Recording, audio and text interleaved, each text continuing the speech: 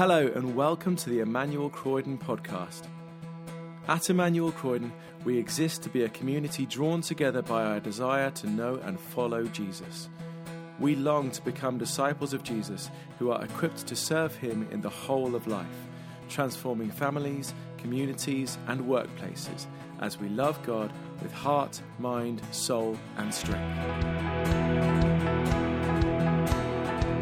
We hope you enjoy this week's talk from the evening service. Thank you for joining us today. Grace and peace to you.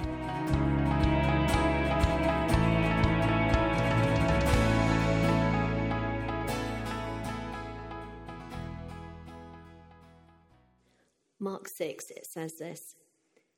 King Herod heard about this, for Jesus' name had become well known. Some were saying, John the Baptist has been... Am I on the right bit? Good. Just checking. John the Baptist has been raised from the dead. That is why miraculous powers are at work in him. Others said he is Elijah. I don't think I'm on the right. Yes, I am. Others said he is Elijah. And still others claimed he is a prophet, like one of the prophets of long ago. But when Herod heard this, he said, John, whom I beheaded, has been raised from the dead. For Herod himself had given orders to have John arrested. You see, that's what got me. It was the flip back. And he had him bound and put in prison. He did this because of Herodias, his brother Philip's wife, whom he had married. For John had been saying to Herod, it is not lawful for you to have your brother's wife. So Herodias nursed a grudge against John and wanted to kill him. But she was not able to, because Herod feared John and protected him, knowing him to be a righteous and holy man. When Herod heard John, he was greatly puzzled, yet he liked to listen to him. Finally, the opportune came. On his birthday, Herod gave a banquet for his high officials and military commanders and the leading men of Galilee. When the daughter of Herodias came in and danced, she pleased Herod and his dinner guests. The king said to the girl, ask me for anything you want and I'll give it to you. And he promised her with an oath, whatever you ask, I will give you, up to half my kingdom. She went out and said to her mother, what shall I ask for? The head of John the Baptist, she answered. At once the girl hurried into the king with the request, I want you to give me right now the head of John the Baptist on a platter. The king was greatly distressed, but because of his oaths and his dinner guests, he did not want to refuse her. So he immediately sent an executioner with orders to bring John's head. The man went, beheaded John in the prison, and brought back his head on a platter. He presented it to the girl, and she gave it to her mother. On hearing of this, John's disciples came and took his body and laid it in a tomb. This is the word of the Lord. Thanks be to God. Father in heaven, your word to us is good, and it's also challenging. And so, Father, I pray you would come and do something supernatural this evening. Come and speak into our hearts, into our lives. Bring the change that you want to bring by your Holy Spirit. We pray for your name's sake. Amen. As we begin, I want you to think about something really hard that you've done that has been totally worth it. Can you picture it? Maybe it's a professional qualification, some kind of degree that you slogged away for, a project at work that took so much of your time and energy, attention, lots of late nights, but you felt had been worth it. For me, it was running the London Marathon. I know I'm in good company. There are a few who've been training recently.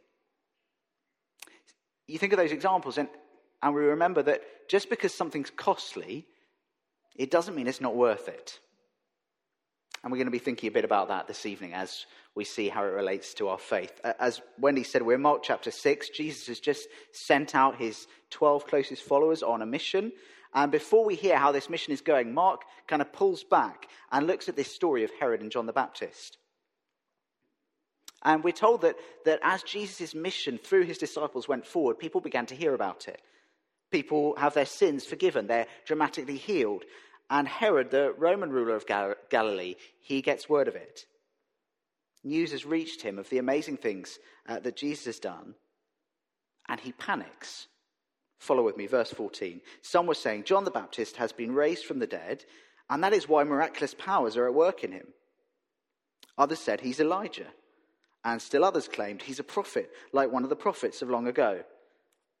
But when Herod heard this, he said, John, whom I beheaded, has been raised from the dead. Herod is terrified, paranoid even. He's had this man, John, beheaded, and now he's worried that John has come back from the dead. I'm really in for it now. That's what he's thinking. So that's how this passage starts. And what Mark is doing is he's pausing and he's looking back at this story. It's actually the longest section of Mark's gospel, which isn't particularly about Jesus in this moment. Well, the detail isn't about Jesus. And what Mark is doing, taking this long time to show this story to us, actually longer than any of the other gospel writers, well, we'd expect to find some important lessons in the passage. And I think there are 3 big ones for us this evening. Here's lesson 1.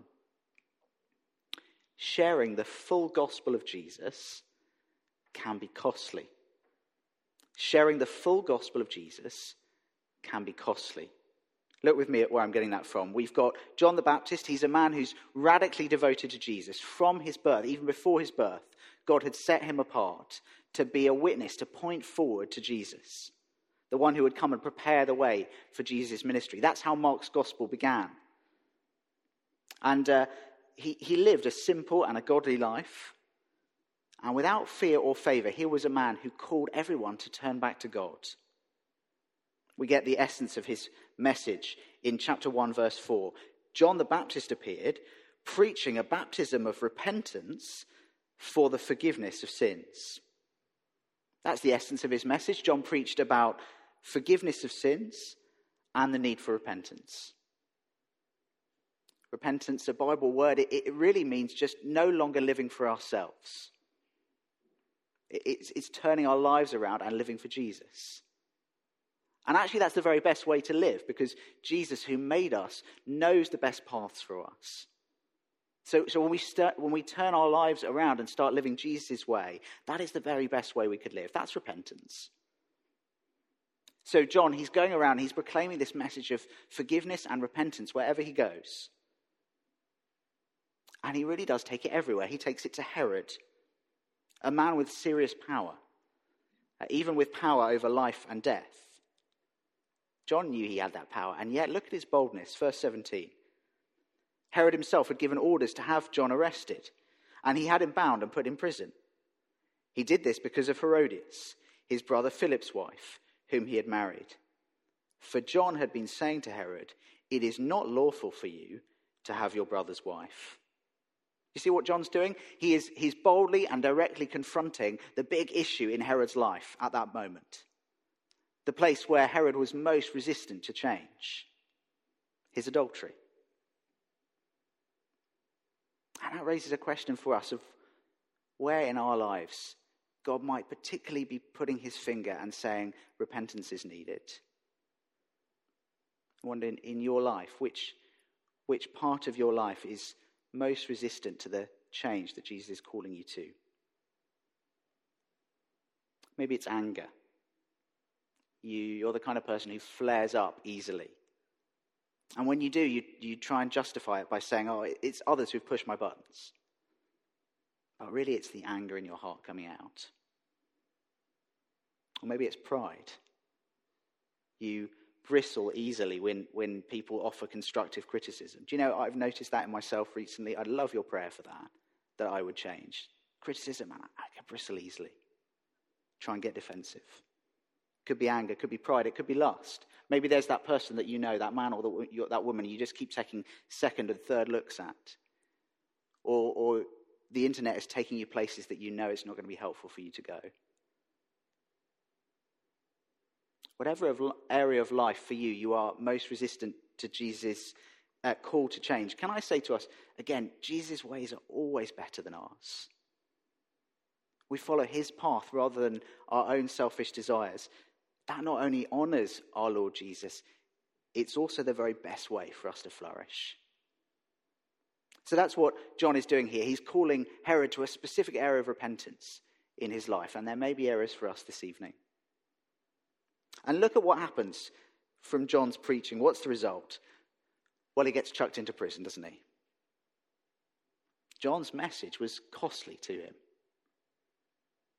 And here's the thing, there's no difference between John's message and Jesus' message. We've already read, John came preaching a baptism of repentance for the forgiveness of sins. And very similarly, we're told that the essence of Jesus' message was this, chapter 1, verse 14.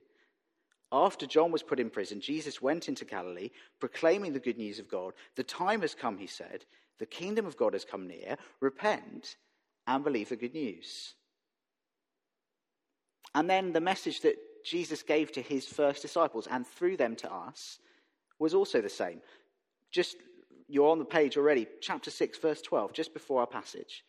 Jesus sends his disciples out in mission, and it says, they went out and preached that people should repent.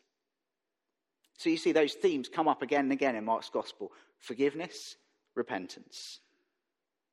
That's the full gospel of Jesus, the need for forgiveness and the need for change, repentance. And when I say full gospel, I don't mean that's everything we could say about the gospel. If there's loads more, you can't plumb the depths of the gospel. I mean, you've got to have both of those things for it to be a gospel. But it's really easy for us to give other people only half a gospel.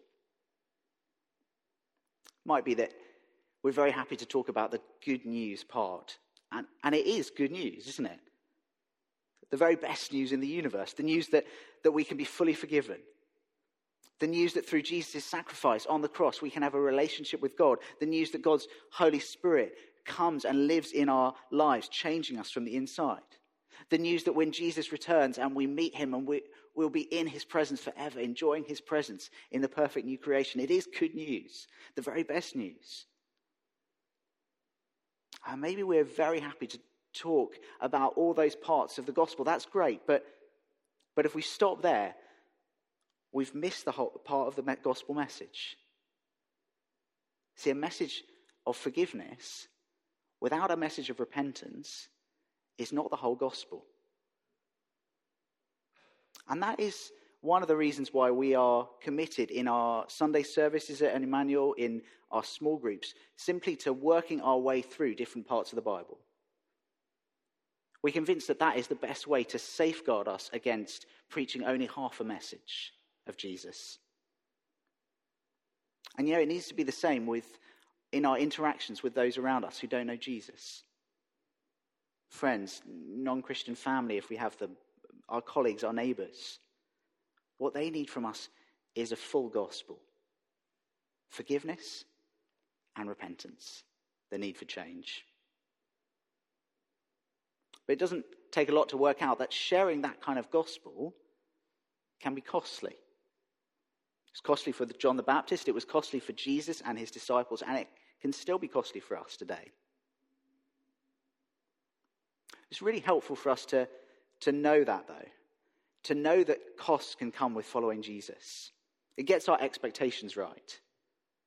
Now, in many places in the world, the costs of following Jesus, of stepping out, of speaking the full gospel, they're much higher than they are in our country. We're going to be praying later on in the service for that.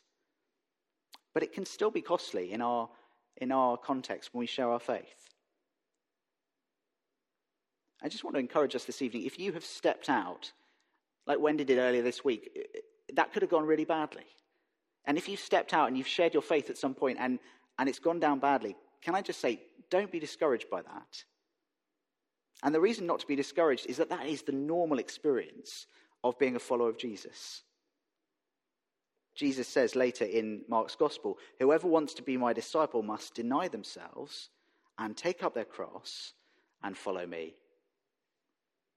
See, Jesus never promised us as his followers an easy, pain, cost-less ride through this life to heaven. He said, no, being a disciple involves taking up your cross. But he also promised that it would be infinitely worth it in the end.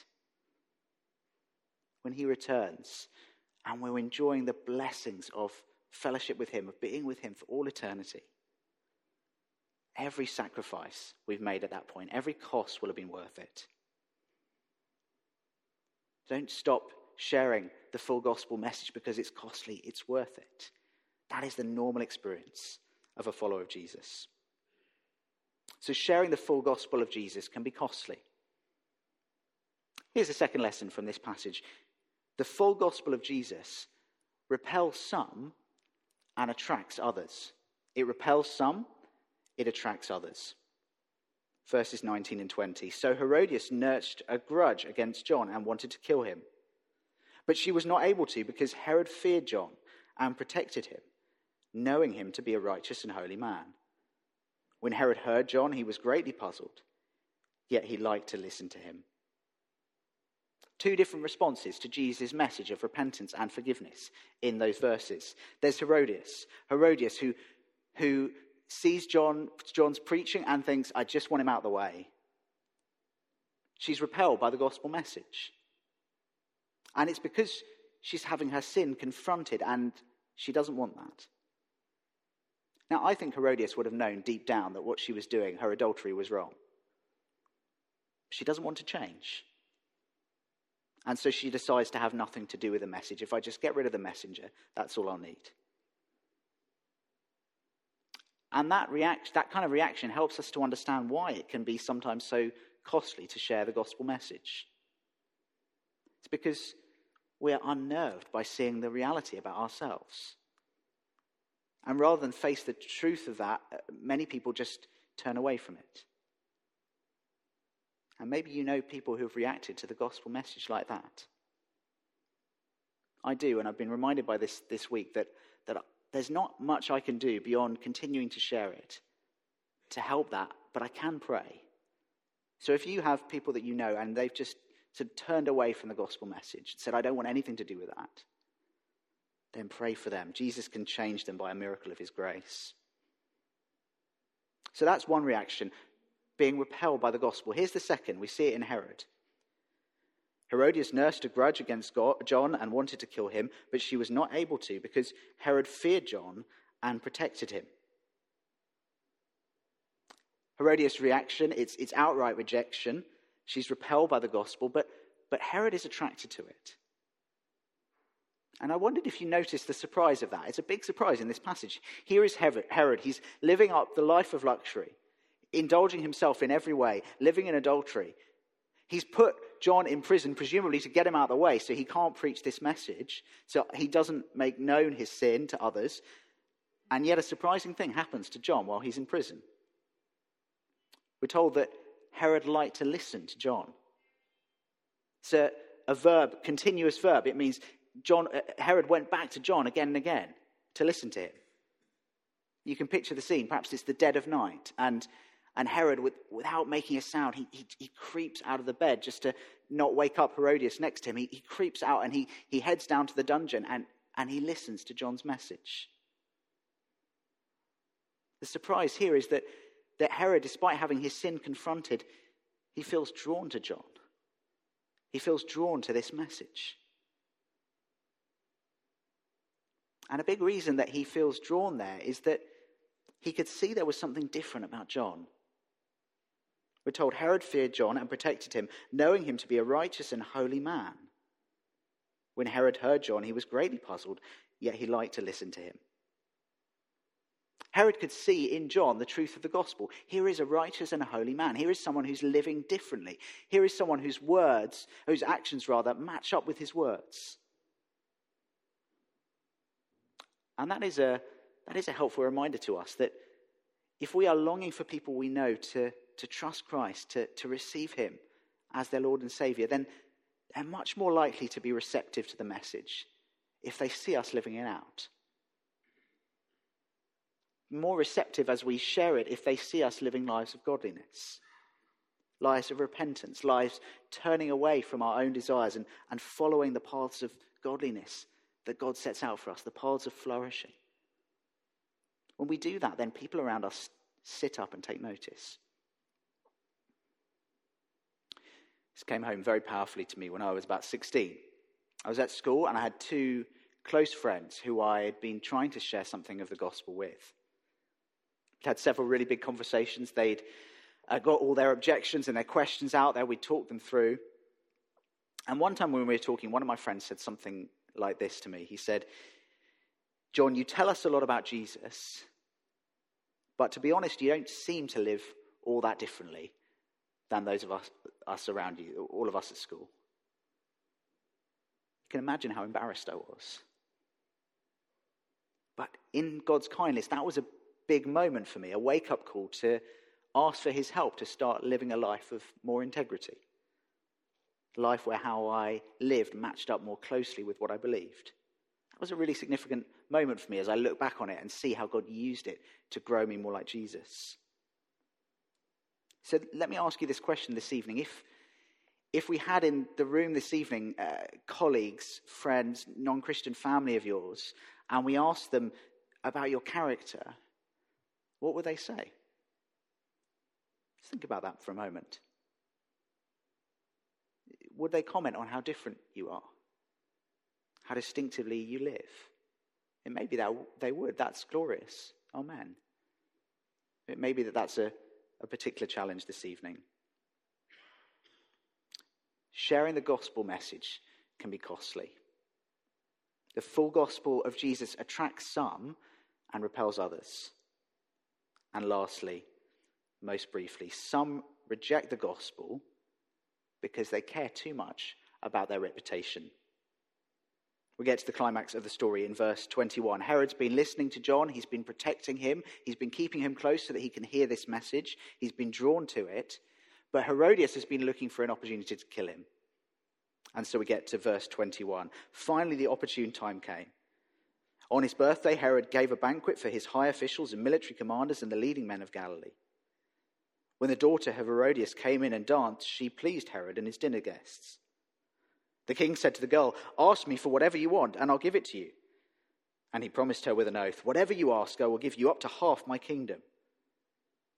So she went out and said to her mother, "What shall I ask for?" "The head of John the Baptist," she answered. At once the girl hurried into the king with the request, "I want you to give me right now the head of John the Baptist on a platter." The king was greatly distressed, but because of his oaths and his dinner guests, he did not want to refuse her. So he immediately sent an executioner with orders to bring John's head. It's a pretty sordid scene, isn't it? Herodias' daughter is sent for. She's sent for to dance and entertain Herod and his guests. It's the kind of dance we believe that would have normally been performed by court dancers or even prostitutes, and yet she's brought out to bring this dance. It's a dance that's designed to turn the heads of the men, and it works. Herod's maybe fueled up by the drink of the party, and in his promise made in the excitement of the moment, he says he'll give her anything she wants, up to half the kingdom. But he sets himself a trap. And he gets caught in the trap he sets for himself. He hears the request of Herodias' daughter, and he's greatly distressed. The only other time that phrase is used in the New Testament is actually when Jesus is in the Garden of Gethsemane. So this is a picture of Herod being completely torn emotionally. He knows in this moment that John is a righteous and a holy man. He's been drawn by John to the gospel message. He can see there's something different about him. There's something different about this message. But he's surrounded in this moment by all of the VIPs of Galilee.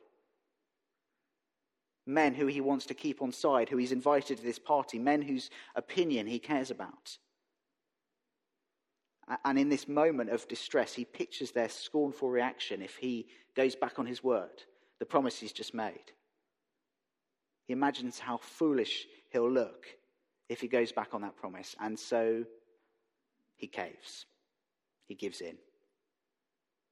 When push comes to shove, Herod cares more about his own reputation than the gospel message. as we draw to a close, that is, can I say, a gracious word of warning to anyone here who is trying to sit on the fence when it comes to Jesus. That might describe you this evening. Maybe you are drawn to Jesus and the message of the gospel. Perhaps you've seen in Christians that you know, even here, something of the truth of that gospel message is you've seen them living differently. And you can see that Jesus is worth following, that his ways are best. But something is holding you back from trusting in him, from turning around the direction of your life and following his ways.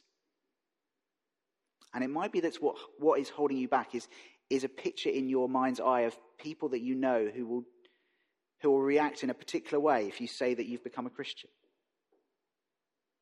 Maybe you fear that they'll think you are foolish or misguided. And so you're just holding back, not quite taking that final step of trusting in Jesus. If that happens to describe anyone here this evening, can I say to you, in all earnestness, don't let fear of someone's reaction put you off from making the most important decision you could ever make. A life-shaping, eternity-changing decision.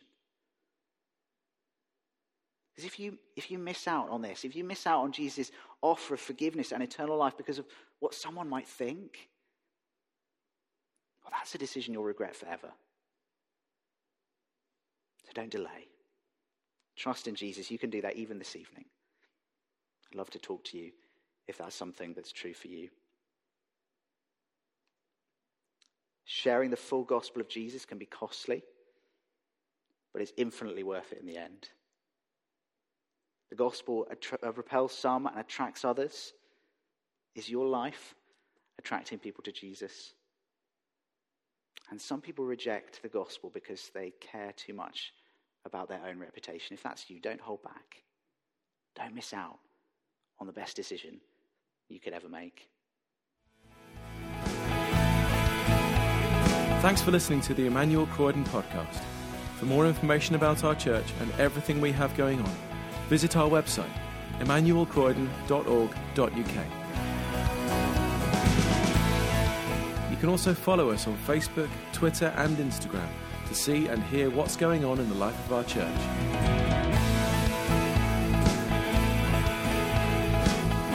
God bless you and have a wonderful week.